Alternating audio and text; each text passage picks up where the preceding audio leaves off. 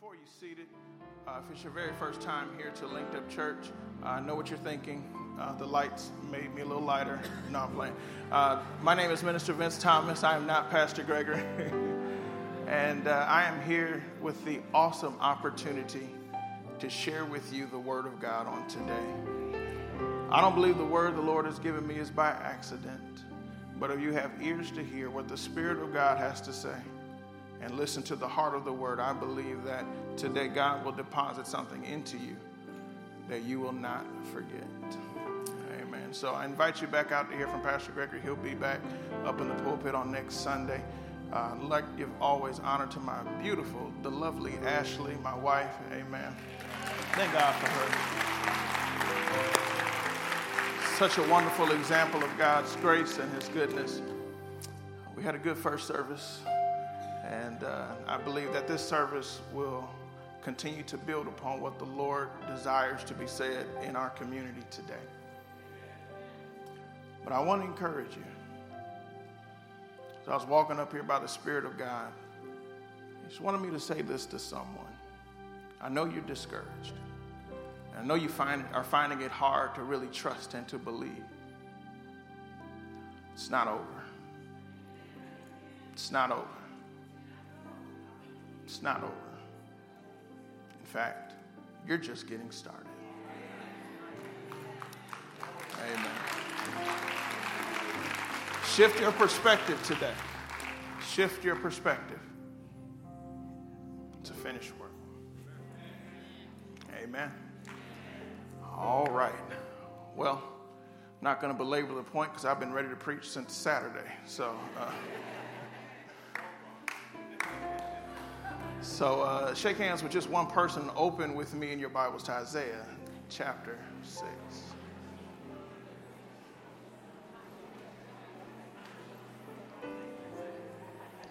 Isaiah chapter 6. Now, I'll actually be able to go a little deeper with this service today. I taught the first part of the message at the 9 a.m. service. And I'm just going to expound a little further on this lifestyle revelation the Lord shared with me some 12 years ago. And it's something that I've been able to experience in my life and see in demonstration, but I've never had the opportunity or the place to share this word. But it's worked.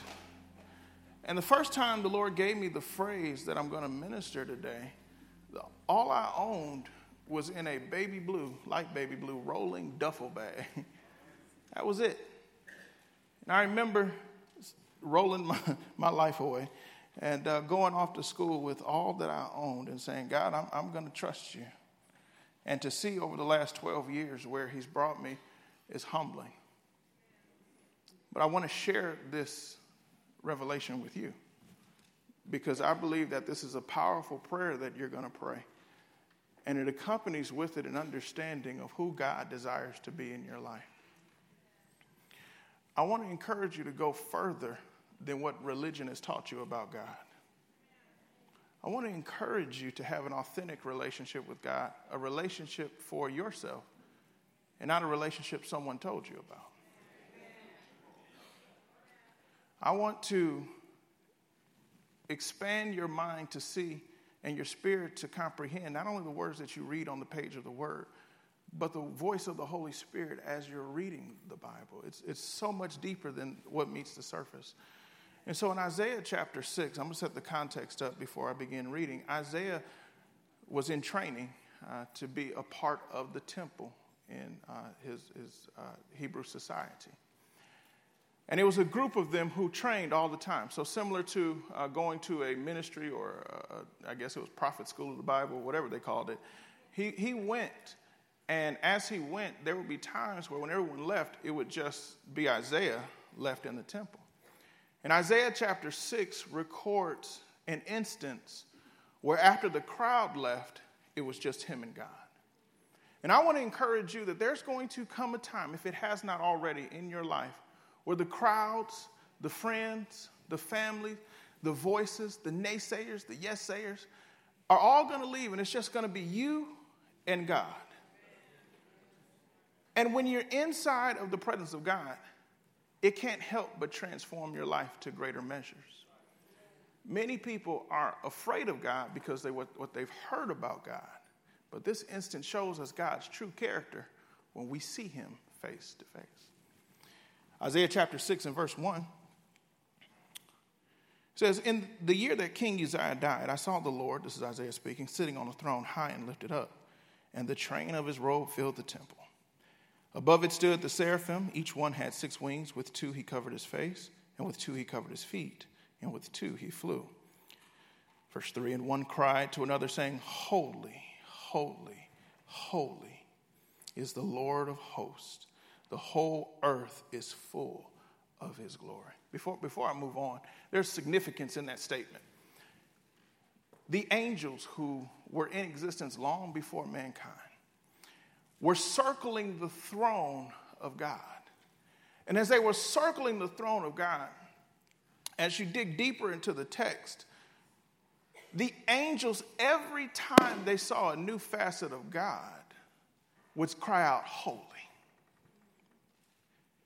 So for thousands and even millions of years in our natural timing, they have been seeing new sides of God they had never yet seen before, and would just cry out, holy. Well, what does that mean for us today? Every time you see God for who he is, there's another side of his goodness you hadn't yet seen that he wants to show you. The word never gets old. The word never gets played out. The word never gets tired. In fact, it's alive. It's a living word. And God wants us to dig deeper, go further, not to condemn us, but to tell us he loves us and he wants to be good to us. For too long, we beat people up with the Bible. For too long, we've quote people under seats. But have we shared with them the love that God has shared with us? And so when you see a new side of God, what he does is he peels back the layers to the guards you have up in your heart. I'm sure we all know if we live long enough, there are going to be some things that disappoint us. There are going to be some things that devastate us. There are going to be some situations where we in our mind say, I'm never going to do that again. But we were never created to meet our own needs of safety. And when we try to meet our own needs for safety and protection, we become selfish. Because you were never created to meet your own needs. We were created to be selfless. Why is that? Because our responsibility as to whatever happens, we are to take it to the presence of God and say, Lord, how would you handle this situation? I moved away from a statement that says I can't trust people. I moved away from that statement. In fact, when I first came into ministry, the person that was training and developing me, he said, you can't trust nobody. Well, I found out the people always saying they can't trust nobody are not trustworthy people. But I realized that our disposition, because of how God is to us, that we should trust everyone. Watch this. But people dictate how much we trust them with.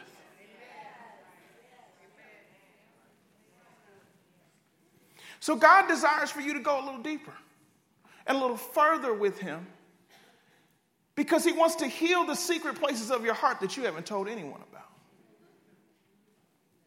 And it's in those moments and it's in those times with God that he's able to peel back our facade, our Instagram filters, our religious post, and get down to the heart of who we are. But it's only for the purpose of building us up. You may ask, why do people sin? I don't believe people sin because they're bad people. I believe people sin because they're hurting people. Just like you can't run on a broken leg, it's impossible to love with a broken heart. And so inside of your relationship with the Lord, he wants to heal that heart, which will take care of the bad habits. Have you realized your habits are more of a coping mechanism that they trigger when you're stressed? No matter how much praying you do, if you're constantly stressed, you're going to go back to bad habits to try to escape the pressure. So it's only in those times with the Lord where he's like, give me that problem. I can handle it better than you can. Give me that situation. I can handle it better than you can. And so when we go into the presence of God, we too will notice his glory across the entire earth. It says, and the posts of the door were shaken by the voice of him who cried out, and the house was filled with smoke. So I said, woe is me, for I am undone, because I am a man of unclean lips. The mere fact that he was able to be in the presence of God is a sign of God's goodness. None of us, including myself, deserve God to be with us. That's even after we've accepted Jesus as our Lord and Savior. We still don't deserve it. So the fact that he's with us, the fact that he said in Hebrews 13:5, he'd never leave or forsake us, is a sign of him being good to us. It's a sign that the most important person in the universe desires to love us, desires to be for us, to be on our side. But I want you to notice what happened with Isaiah. The moment he experienced God's goodness, he began to give God excuses on why he should not be good to him. In fact, I want to encourage you with this. God wants to be so good to you that you'll feel like you're sinning because it's so good. Because you're saying to yourself, oh, I don't deserve this, I'm not worthy. The fact that you're lying to yourself, because that's not the word that God is saying about you. In fact, before you even thought about him, he already thought about you with his son, Jesus Christ. And so if that didn't move God to move away from you back when you were his enemy, how much more when you accept him will he be willing to work with you all the days of your life? So you are not in danger of losing Jesus because Jesus found you and he doesn't lose what he finds.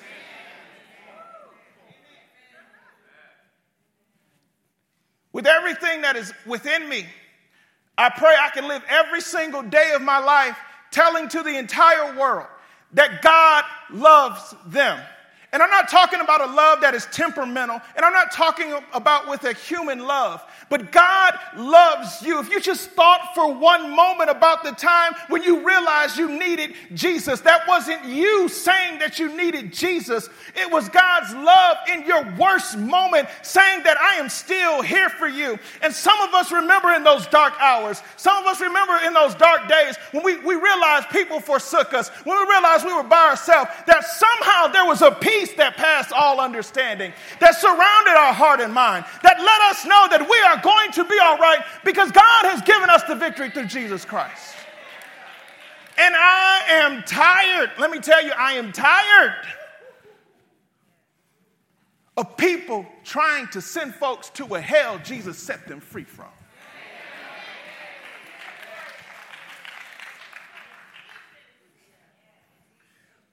So Isaiah had to get his sin consciousness out of his mind.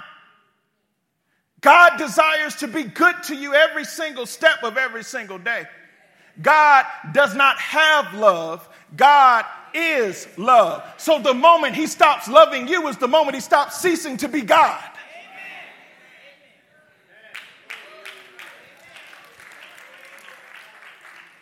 But there's a reason that he loves us. There's a reason he sent his son to die and pay the once and for all sacrifice for us. It wasn't for us to live any old kind of way. It wasn't for us to disrespect the sacrifice of Jesus Christ.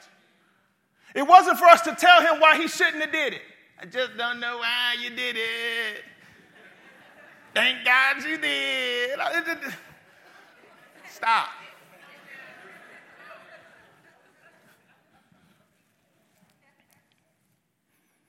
Let's keep reading.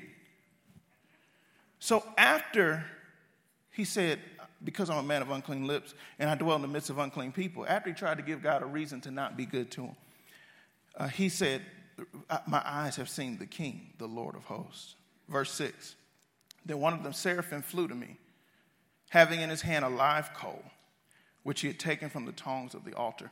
Now that's significant because the sacrifice was poured over the coals on the altar. So what the angel did was he took the result of the sacrifice and put it in his mouth. So the only thing we ever need to say is what Jesus did for us, not our sin. Because the more we talk about our sin, the more we'll repeat it. The more we talk about what Jesus did, the more we line up our confession to look the same way he looks.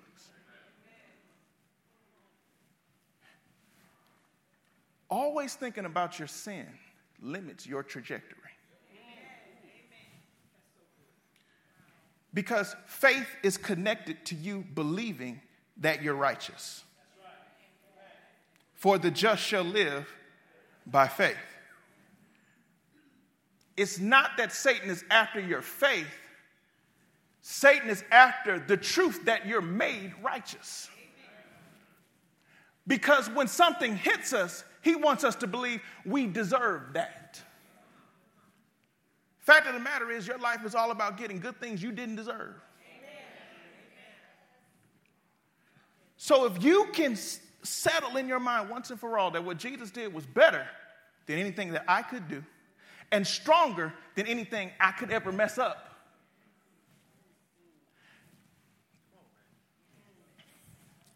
Your sin is not stronger than Jesus' body and blood on the cross.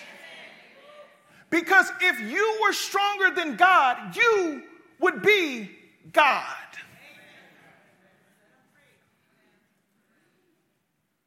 So whatever God says, that's it.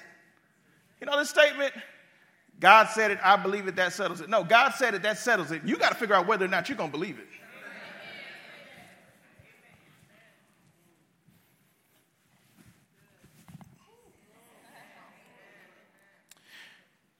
And he touched my mouth with it and said, behold, this has touched your lips. Watch this. Your iniquity is taken away because of what was poured on that coal.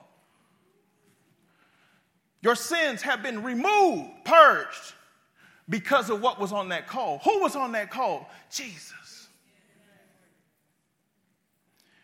Here it is, verse 8. So we're not just saved just to shout, fall out, wake back up, shout some more, pass out again, get a lap cloth. Wake up. Thank you, Jesus. That is not why we were saved. We were saved for this right here. And I heard the voice of the Lord saying, whom shall I send? And who will go for us? Jesus, in the prayer that he prayed for the disciples, some people call it the Lord's Prayer. We more so call it the disciples' prayer.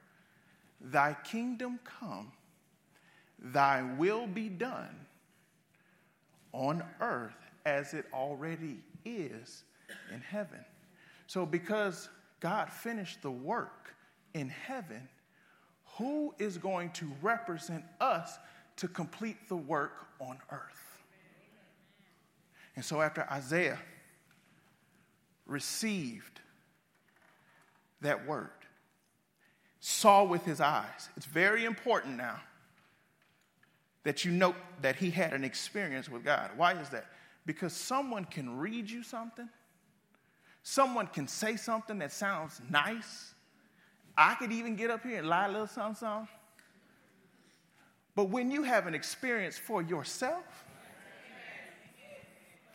when you've seen God do things for you that you couldn't do for yourself, when you think about where you were on a Saturday night and a Sunday morning, and the fact that you're sitting right here today, the fact that you hit play instead of your ratchet playlist right now listening to this, you know God has done a work within you. And when you think about that, my wife said something that was just so amazing. She's actually the spiritual one of the marriage. I'm here. My wife said something else. She said, God would be unfair if our best days were behind us. God would be unfair if what we dreamed was all we'd ever see.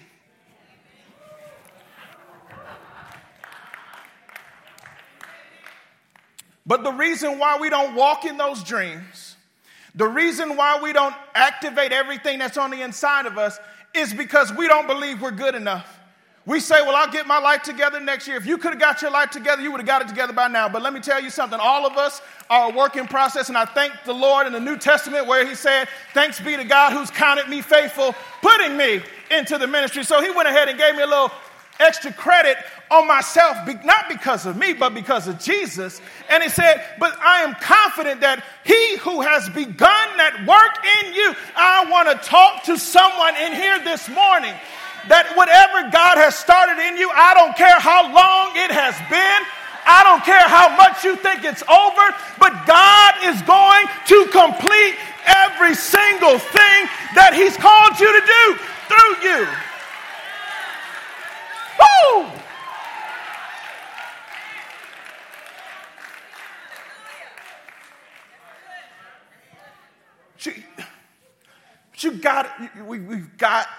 We have to get a hold of this.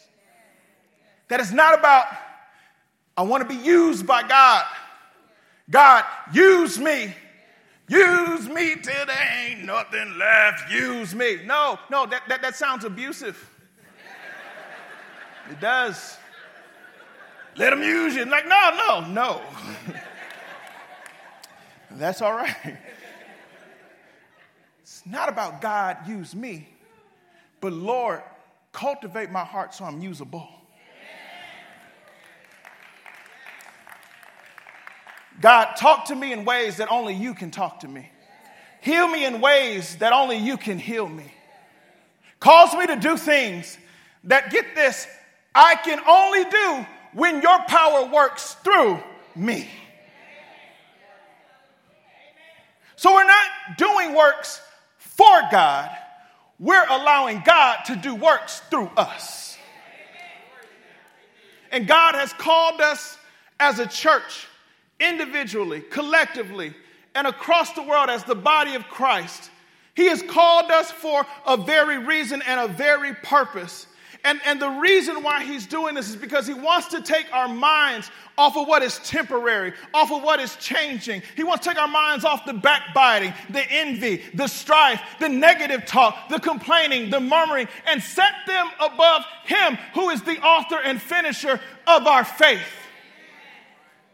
And as we're setting our mind on things which are eternal, we realize that out of the entire history of creation, this is the only moment that you will ever have a chance to leave your footprint on this earth. God will not make another you. You are the only person that is you that he will ever create. And he put you in this time. He put you in this reason. Even if you weren't planned for by your parents, you didn't catch God by surprise. God still has a plan for your life. And the fact that he's created you means he's giving you what it takes to complete it. Hallelujah.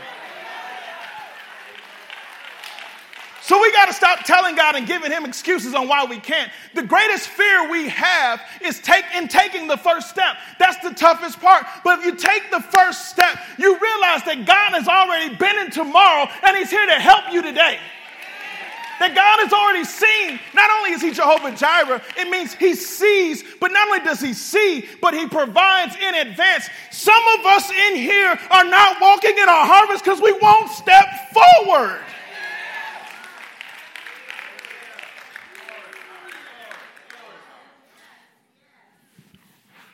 Ephesians 1:3. God has blessed you with all spiritual blessing. You, everybody say me. Why are you lying on your blessing? I'm not good enough. Lie. I'm not strong enough. Lie. I'm not smart enough. Lie. You lying on your blessing. 2 Corinthians chapter 12 says, when we're weak. See, when you feel like you don't have nothing left, now you're ready to start because you got all that pride out the way. You done tried all your go-tos. You done tried everything that you know to try, and it didn't work. Move all that out the way and say, here am I. Send me.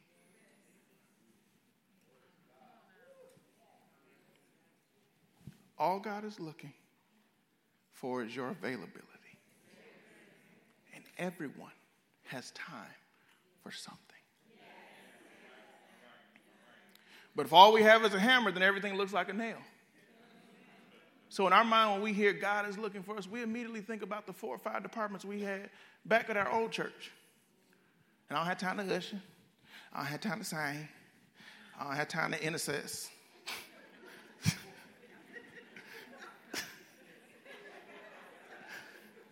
So I can't do nothing. No. Where are you? You have time to be where you are. God has gifted you where you are. God has given you influence where you are. You don't even realize the people who are looking to you because you stopped looking within yourself. It's time to come back. It's time to stand back up. It's time to believe again. You are not disqualified. In fact, the ones who feel disqualified are the most qualified because they know it ain't me. So if I could encourage you, stop giving God a reason as to why you can't. And say, because of you, I can do all things through Christ who strengthens me. There are businesses in here. There are ministries in here. Will you leave this earth and bury that grace in the ground?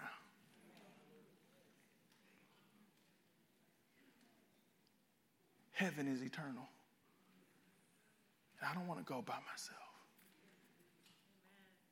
I don't want people I love to miss out. And I don't want people I love to not know God loves them.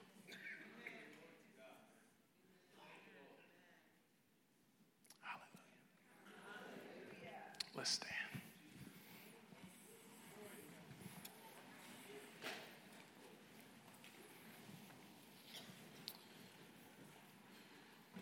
I just believe with all my heart that right now the Lord is talking to people in this room.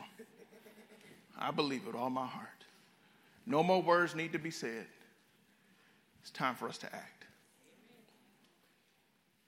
It's more than just having a mental assent like, good word. But God wants us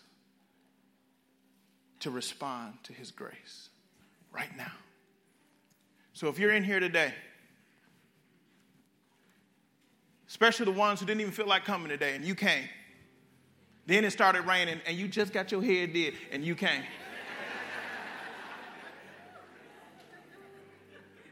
Talking to you. There's a call on your life. You can't run from it. No matter where you go, that calling is going to come out. If you're called to help people, you can be painting sidewalks and just happen to pray with people walking by. That calling is going to come out. Stop running. Stop running from your calling. Stop running from what God is leading you to do. There's a harvest on the other side of your obedience. Not that God is withholding it, but you won't walk in it. So I want to pray with every head bowed and every eye closed.